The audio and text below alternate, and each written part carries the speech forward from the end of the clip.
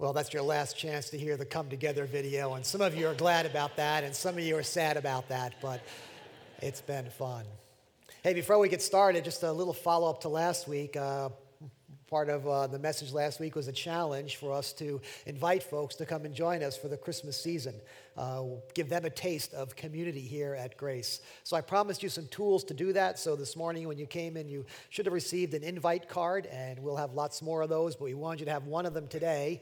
So as you go visiting this holiday weekend, friends, family, neighbors, whatever, take a card or two or three with you and just leave them around or offer them to someone. Invite them simply to share a part of your Christmas tradition and join you on a Sunday. The monologue is happening on Sunday the 14th. Christmas Eve begins on the evening of Sunday night the 21st. So everything's there. It's going to be a beautiful season, and I hope you can bring someone with you. Next week we'll have a video, kind of a fun Merry Christmas video you can share that we hope will go viral with a little help from you. So we'll let you know about that next week. And a word as well, we're finishing up our series this morning, but we're actually going to keep the conversation on community going.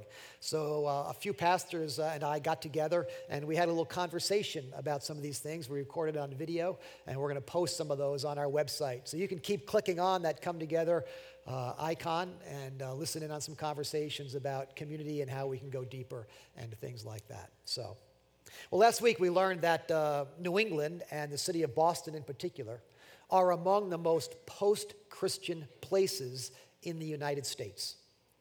What we mean by that is the basic values and beliefs of the Christian faith are no longer embraced by a majority of the population in this part of the country, nor are they reinforced by the culture here in this part of the country. We agreed not to whine and complain about that. We said, let's celebrate the opportunity that gives us to let our lights shine all the more brightly against a spiritually dark sky. Well, in that same spirit, I'd like to give us something else to celebrate about life in New England this morning. Recently, the Chronicle of Philanthropy surveyed the 50 largest cities in our country and ranked them in order of generosity. They looked at people's discretionary income and the percentage they gave away to charitable causes. Turns out the most generous city in America is Salt Lake City, Utah, where people give away about 9% of their discretionary income. Now, that's not surprising. We know the Mormon church is there, and they teach and practice tithing pretty strongly, so that shouldn't catch us by surprise. The next most generous cities are Memphis, Birmingham, Nashville, and Atlanta, where folks give about 6 to 7% to charity. You can kind of see the influence of the Bible Belt there. Apparently, Christians don't tithe quite as faithfully as Mormons do, but that's a subject for another sermon, okay? Now, if you want to find New England cities, you got to go to the bottom of the list, okay? 48, Hartford, 49, Boston, and 50, Providence, Rhode Island. And those cities give about 3% of our discretionary income away. Now, you could argue, yeah, but it's a really expensive area of the country to live in, and there's probably some truth to that, but they did try to gauge it on discretionary income. Yeah, but that's just one study. I mean, it's one data point. You can't make a case for the whole section of the country based on one survey, can you? Well, the Gallup organization recently did a survey, and they looked at generosity by states. And they discovered that the most generous states in the Union are Utah, Mississippi, Alabama, Tennessee, and South Carolina. So we see a trend there. And the least generous states, once again, you've kind of got to go to the bottom there. Rhode Island, Massachusetts, Vermont, Maine, and the stingiest state in the Union, New Hampshire. Now, there is one bright spot. If you factor in generosity of time, in other words, volunteerism, well, Massachusetts climbs to about the middle of the pack, number 26, and New Hampshire actually makes it to the top 5, number 5. So New Hampshire, you're setting the pace for us on volunteerism. Way to go. The point of all this is that instead of bemoaning the sorry state of generosity in our region, let's celebrate the opportunity to grow and have an impact in this important aspect of the Christian faith, generosity. What we're going to discover this morning is that generosity is one of the marks of true biblical community. Now, so far in our series, we've identified 8 marks of true community as we find them in Paul's letter to the Philippians. And they are gospel, vulnerability, servanthood, mutual ministry, spiritual formation, emotional health, unity with diversity, and contrast to the surrounding culture. Well, today we're coming to the final passage in Paul's letter. And as we've seen, it's a remarkable letter, warm and relational. What we're going to discover is that one of the primary reasons for the warmth of this letter was the people's generosity towards the Apostle Paul. So if we want to experience this kind of warmth and connection, if we want to let our light shine here in greater Boston and New England, then we want to understand and practice this thing called generosity. So that's where we're headed this morning. Now, as we know, Paul's a prisoner as he writes this letter. He's awaiting trial, probably in Rome. He doesn't know if he's going to be released and return to his life and ministry or if he's going to be put to death there. But he sends this letter from prison. We've tried to imagine what it would be like if Paul were in a similar situation today, if he were in prison in some distant, dangerous place and was sending us a message. He might send it by way of video. So we've seen a couple of times Paul sharing with us, and we're going to watch one more installment as we get to not just hear, but even receive Paul's final words to the church at Philippi. Keep in mind as you listen that these may have been Paul's last words to that particular church. Let's watch.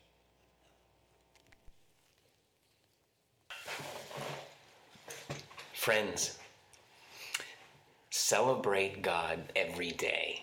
Rejoice. Let your gentleness show to everyone. The Lord is near, so don't be anxious.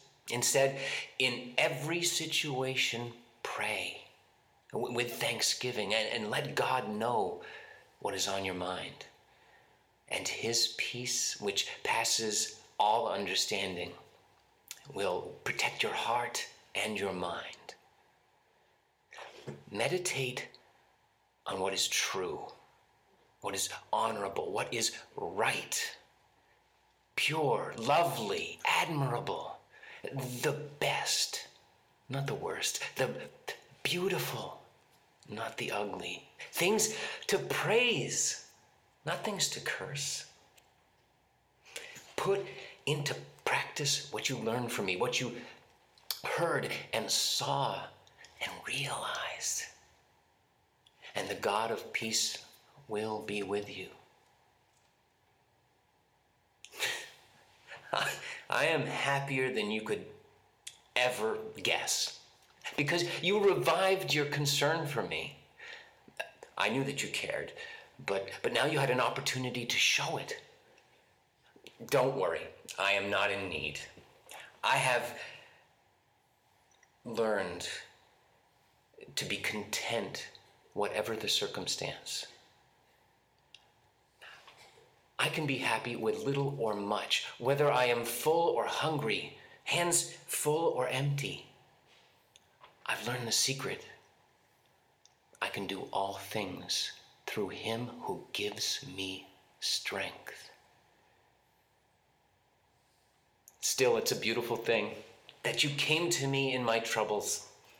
As you and I will never forget, when I first took the gospel from the province of Macedonia, not one church helped me but you. Even when I was in Thessalonica, you brought me aid. More than once when I was in need. More than the gifts itself, I desire that you receive the blessing that comes from a generous life. Oh, and now I've received the gifts that you sent with Epaphroditus. I'm well cared for. And your sacrifice is pleasing to God. And my God will meet your needs too out of the abundant riches in Christ Jesus. To God, our Father, be glory forever. Give our regards to every follower of Jesus you meet. Our friends that are here also say hello. All God's people send their greetings, especially the believers in the household of Caesar.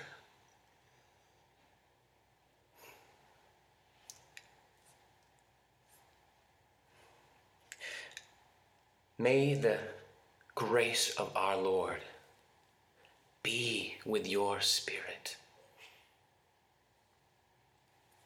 Amen.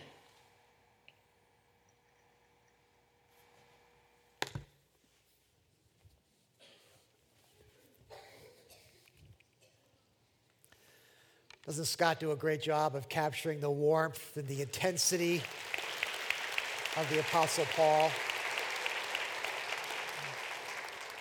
You could hear the deep joy, the deep affection, the deep connection that he has with those folks he's writing to hundreds of miles away. That's the kind of joy and affection and connection we want in our lives, in our church, in our relationships. That warmth and connection is fueled by generosity.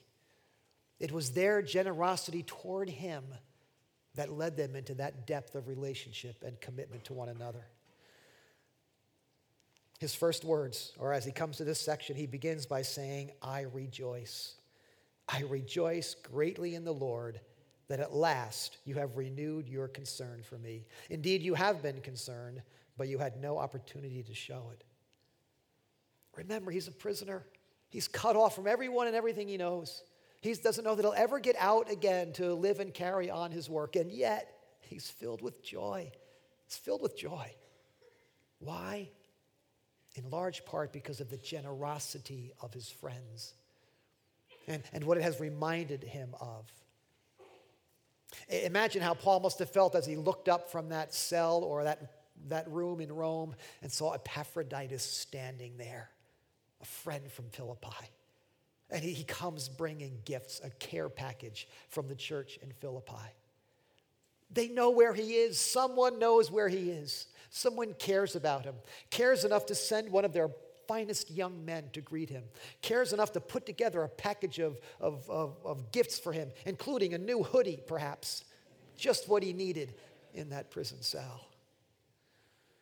You see, when we're generous, it brings people joy.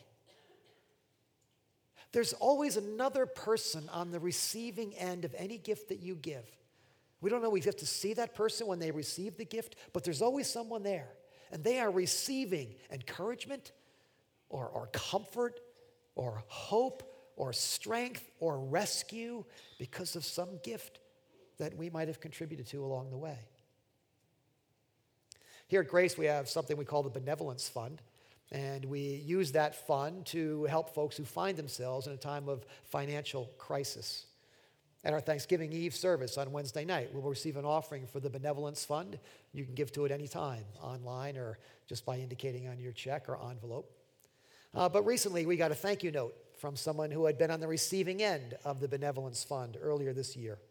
And she writes, I would like to thank you and all of Grace Chapel for helping my children and I to begin again. We were living in a dangerous situation, but now my children are making new friends and settling in quite nicely in our new place. Thank you 1,000,000 times. Can you hear the joy behind those words? Can you see those children running and making new friends in their neighborhood? Can you see that family settling down safely and peacefully in their home in the evening? Generosity. Your generosity helped make that moment possible. And that story could be repeated 100 and 1,000 times over every week as a result of lives being touched through the ministries of Grace Chapel. Hardly a week goes by we don't receive notes or emails just like that from people telling us how some ministry of the church has somehow touched their lives in a positive, remarkable, healing way. And they come from nearby, they come from all over the city, they literally come from around the world. Your gifts help to make that possible. You don't get to see their faces when they receive the gift, but your generosity makes it possible. Because of your generosity, folks in West Africa are going to find help and hope through the offering you've given recently, $25,000 and rising, that we can send off to folks and help them. Generosity brings joy. Brings joy. Let's keep going, verse 11. I am not saying this because I am in need, for I've learned to be content whatever the circumstances. I know what it is to be in need, and I know what it is to have plenty. I have learned the secret of being content in any and every situation, whether well-fed or hungry, whether living in plenty or in want.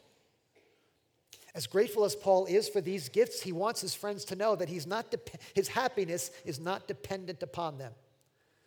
His contentment is not dependent upon any material things, not a plate of food or a new hoodie or even getting out of prison. It goes much deeper than that. This contentment. Now, there's an important lesson being taught here. Contentment is something to be learned. Paul says, I learned contentment. And the surprising thing is that we need to learn contentment in times of plenty as well as in times of want. Most of us live in situations of plenty. Most of us probably have more than enough food in the cupboard. We have more than enough square footage to live in. We have more than enough clothes in our closet. We have more than enough electronic devices to simplify or complicate our lives. We have more than enough of those kinds of things. And yet, how many Americans are truly content? Don't we always want more? Don't we always want the latest, fastest, biggest, coolest thing that came out? Haven't we already been making our Christmas list of stuff we want?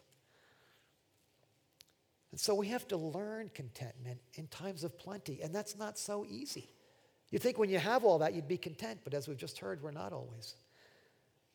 And so Paul says you have to learn to say no to the latest, coolest, biggest, fastest thing that comes out, even if you can afford it. Because we can is not a good enough reason to buy a new car or remodel the house or upgrade your phone. Now, there's nothing wrong with doing those things if it's appropriate and God has provided you with the means to do that.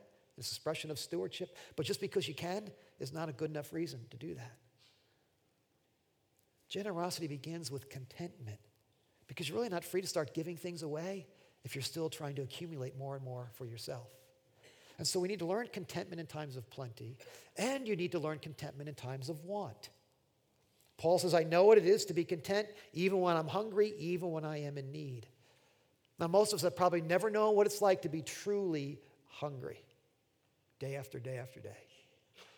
Most of us probably don't know what it's like to be desperately needy and materially poor. But chances are most of us have known some lean seasons in life. Maybe as young adults when we were working our way through school or trying to pay off loans. Maybe as a young family trying to get started and get a foundation under ourselves. Maybe in a season of unemployment. Maybe a sudden financial reversal. Maybe in the later years of life living on a fixed income that doesn't seem like quite enough. It's tough to be content when you're not sure you can pay the bills. But until we find contentment, we're really not free to give. So generosity begins with contentment. And Paul says he's learned the secret of being content no matter what the circumstance. And the secret is Christ. Verse 13, I can do everything through him who gives me strength. This is a wonderful verse. It's a favorite for many of us. I have seen this verse on the back of t-shirts in road races. I have seen this verse on desks in dorm rooms and in office cubicles. I've seen this verse plastered on the wall of a hospital room. Someone told me earlier that this is a verse they use when they're water skiing. When they're sitting there in the water waiting to get pulled up, instead of saying hit it, they say Philippians 4:13, hoping they can do everything in Christ's strength. It's a good verse. But let's be sure we understand it. It's really not about, it's not suggesting that we can do, that with Christ we can do whatever we put our minds to. not like a comic book character putting on a cape that suddenly gives us supernatural power. It's not that. Paul is saying, whatever my circumstance in life, if I have Christ, I have enough. I can do it. I can handle it. I can be content, whatever my circumstances, as long as I'm with Christ, as long as I am in Christ. Someone has put it this way: Christ plus nothing equals everything. But everything without Christ equals nothing. I know that sounds rather simplistic and maybe super spiritual, but the simple truth is that if we have Christ and his good gifts in our lives, we can truly be content whatever our circumstances. And some of us have seen this played out in some of the other parts of the world that perhaps we have ministered in or traveled to, or even in our own city. I'll never forget my first mission trip here at Grace to Moldova. And one day we took a 15-hour road trip out to the surrounding countryside, and we were going to dedicate some church buildings that Grace Chapel had helped to build. Now, these were simple little structures, one room, simple buildings in these tiny, rural, materially poor villages all over the countryside, farming villages. We arrived at one of those little villages in the middle of the day, and the members of the church there had prepared a great spread of food for us, laid out on these rugged tables next to a ramshackle barn in a farm field somewhere. And the table was covered with food. There was so much food, there was no room to put the plates on the food and down to eat. Chicken and vegetables and fruits and some things I didn't recognize, but there was just all kinds of food on that table. And our host whispered into our ear that these folks had probably emptied their cupboards to supply that food for us. And they would probably not eat meat for many weeks afterwards because they had given it all to us. And yet those folks were as happy as they could possibly be that day. I can still see them smiling as they presented this spread of food for us. Because in Christ, they had enough. Their joy and contentment was not found in food on the table. It was found in the fact that they belonged to Christ. They were members of his community. They wanted to express his love to us, and they were as happy and satisfied as a human being can possibly be. They were materially poor, but spiritually rich. And that's what this little equation means. Christ plus nothing equals everything. When you have Christ in your life, when you have peace and forgiveness and freedom and strength and hope and joy, then you have the most important things in life that bring deep and lasting joy. And when you have that, well, now you're free to give away the other stuff because you know you can live without it. And so giving not only brings others joy, it brings us joy too. Verse 14. Yet it was good of you to share in my troubles. In the early days of your acquaintance with the gospel, when I set out from Macedonia, not one church shared with me in the matter of giving and receiving, except you only. You sent me aid again and again when I was in need. It seems as though this church has been generous to Paul from the very beginning, from when he first arrived in that part of the world in Macedonia. They gave him gifts then, they were the first to give, and they kept on giving again and again, and even now have found him all the way in Rome. He uses an interesting expression when he talks about this matter of giving and receiving. It's actually accounting language. Literally, you could translate in this matter of disbursements and receipts, in this matter of debits and credits. Seems like a harsh way to talk about friendship. But Paul is saying when we give and receive from each other, that's the currency of relationship, this giving and receiving. This giving and receiving, it's so essential to our life together as a community, the ability to give and receive from one another. Remember the woman I mentioned earlier who received that gift from the Benevolence Fund and sent a thank you note? Listen to what she also writes after that. After thanking us 1,000,000 times, she goes on to write, I'm a hairstylist, and if you have an elderly woman who can't leave her home, or a single mom who can't afford back-to-school haircuts for the kids, I am your woman. You hear the joy there? The joy of receiving and then giving, of back and forth, of disbursements and receipts. That's what friends do for each other. That's what a community does. We give and receive. If we want to enjoy life together, we need to learn to do that, to give and receive, not just financial things, but care and comfort and counsel and friendship and rebuke and correction. Are we prepared to give and receive that freely with each other? Because if we are, that spirit of generosity allows God to do something new and good in our lives. Verse 17. Not that I'm looking for a gift, Paul says. I'm looking for what may be credited to your account. And my God will meet all your needs according to his glorious riches in Christ Jesus.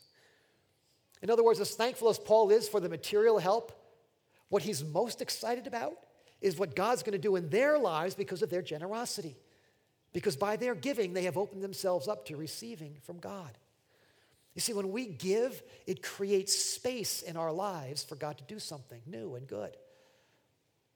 You might think about it this way. Think about the last time you cleaned out a closet. Might be a while ago for some of you, but the last time you cleaned out a closet. Got rid of all the stuff that had accumulated there, whether it was clothes or sports equipment or craft projects, whatever it was. Didn't it feel good to clear all that stuff away? You stood back and said, wow, there's room. There's room to breathe. There's room to maneuver. There's room to see what I have. There's room to finally enjoy the things that are in there, and maybe room to add one or two new things to that collection that you really want or really need. When we create space like that, we enjoy what we have more, and we can add things we really want and need. A similar thing happens when we give things away, when we give money away, when we give time away. We create space for God to fill our lives with other things, things that are even better. We can increase our capacity for God. I like that word, capacity. I got turning it around and around in my head. As I did, it led me to the word capacious. I looked it up to make sure it was a real word. Turns out it is, and this is what it means: capable of containing a large quantity. Isn't that what we want? Don't we want to be capable as a community of receiving a large quantity of good gifts from God so that we can enjoy them and so that we can share them? If we want to be a capacious community, we've got to create some space by being generous. I thought about making that our word for the week, a capacious community, but that's too weird even for a word nerd like me. So we won't stick with it, but it's a good word. And Paul finishes this section by saying, my God will supply all your needs. He isn't talking about material prosperity. This isn't a health and wealth gospel, give so you'll get money from God. That's not it. He's talking about material wealth. He's talking about spiritual riches. He's talking about the things that really matter. When you give away, you make space for God to fill your life with good things that really matter. And so generosity brings people joy, it brings us joy, and it brings God joy. The gifts you sent are a fragrant offering, an acceptable sacrifice, pleasing to God. To God our Father be glory forever and ever. Giving is ultimately an act of worship. Paul says it's like incense rising up towards heaven, and it pleases God because those gifts are expression of gratitude, of wonder, of delight, of compassion, and ultimately of love. They're expressions of love for God, for each other, for a world in need. And that makes God glad. That's why we take time for an offering in our worship services. Many of us give online or electronically these days, and that's fine. But there's something important about pausing in a worship service to remind ourselves that everything we have comes from God. And intentionally, gratefully, cheerfully, we want to offer that back to Him and to a world in Jesus' name.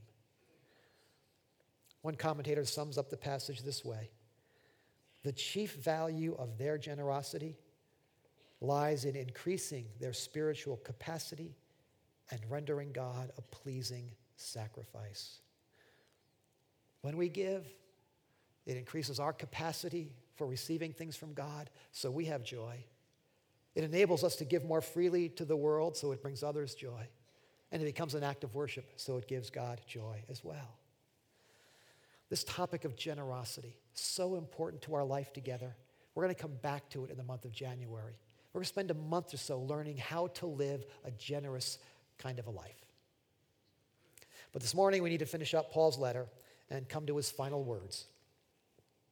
Greet all the saints in Christ Jesus. The brothers who are with me send greetings. All the saints send your greetings, especially those who belong to Caesar's household. Paul ends his letter just as he began his letter, with words of warmth and affirmation for these friends in Philippi. Not just all of them, but each of them. We'd be better off translating that phrase, greet every saint in Christ Jesus. Remember, we said their names and faces are scrolling across the screen of his imagination as Paul finishes his letter, as he writes these words, as he looks into the screen and says goodbye to them. Every one of them mattered to him. And the same is true here at Grace. Every one of you matters to God, to us, to the world. Whatever campus it is that you attend, however long you've been following Christ, whatever place in your journey you may be, however long you may have been here at Grace, you matter. And so that's what we've called this series, Come Together. It's an invitation to all of us, but to each of us to take a step closer to one another. Someone said that community isn't something you find, it's something you build. Don't wait for community to come to you. Take a step into it. Step towards community. We're going to talk about this topic later on in the year, so we're not done with it yet. But I want you to think this morning about some steps the Lord might be asking you to take, and let me offer them to you as we finish. Maybe it's the step of baptism. In just a moment in Lexington and Wilmington, we're going to be having some baptisms as folks make their commitment to declare their commitment to Christ. They're not only making a commitment to Christ, but also to his body and being a part of the community here. Maybe it's time for you to make that public statement as well. Maybe it's membership. Something happens when people formally join a church. I've seen it, the level of engagement and connection. Maybe it's time for you to take that step. Maybe it's service. Something happens when we get involved serving alongside other people. There are all kinds of ways to do that at Grace, even for the Christmas season. Maybe it's giving. We've talked about generosity. You realize that you haven't yet begun giving in a faithful way to your church, whatever it is. Maybe God's prompting you to give. Maybe it's reconciliation. Is there a relationship that's out of order in your life, in your circle of friends? Forgiveness that needs to be extended or received? Don't let it go another day. Maybe it's invitation. There's someone the Lord's asking you to invite into the life of your community so they can experience all that we enjoy in Christ. Maybe it's plug in, the discipleship course we have here. We'll start that again in the winter season. Maybe it's finding a life community, a small group that you can be part of. I don't know what step or steps the Lord might be asking you to take towards deeper community. But I'm praying that each of us and all of us will take a step for our own joy, for the good of Greater Boston and the world, and ultimately for the glory of God. Let's pray.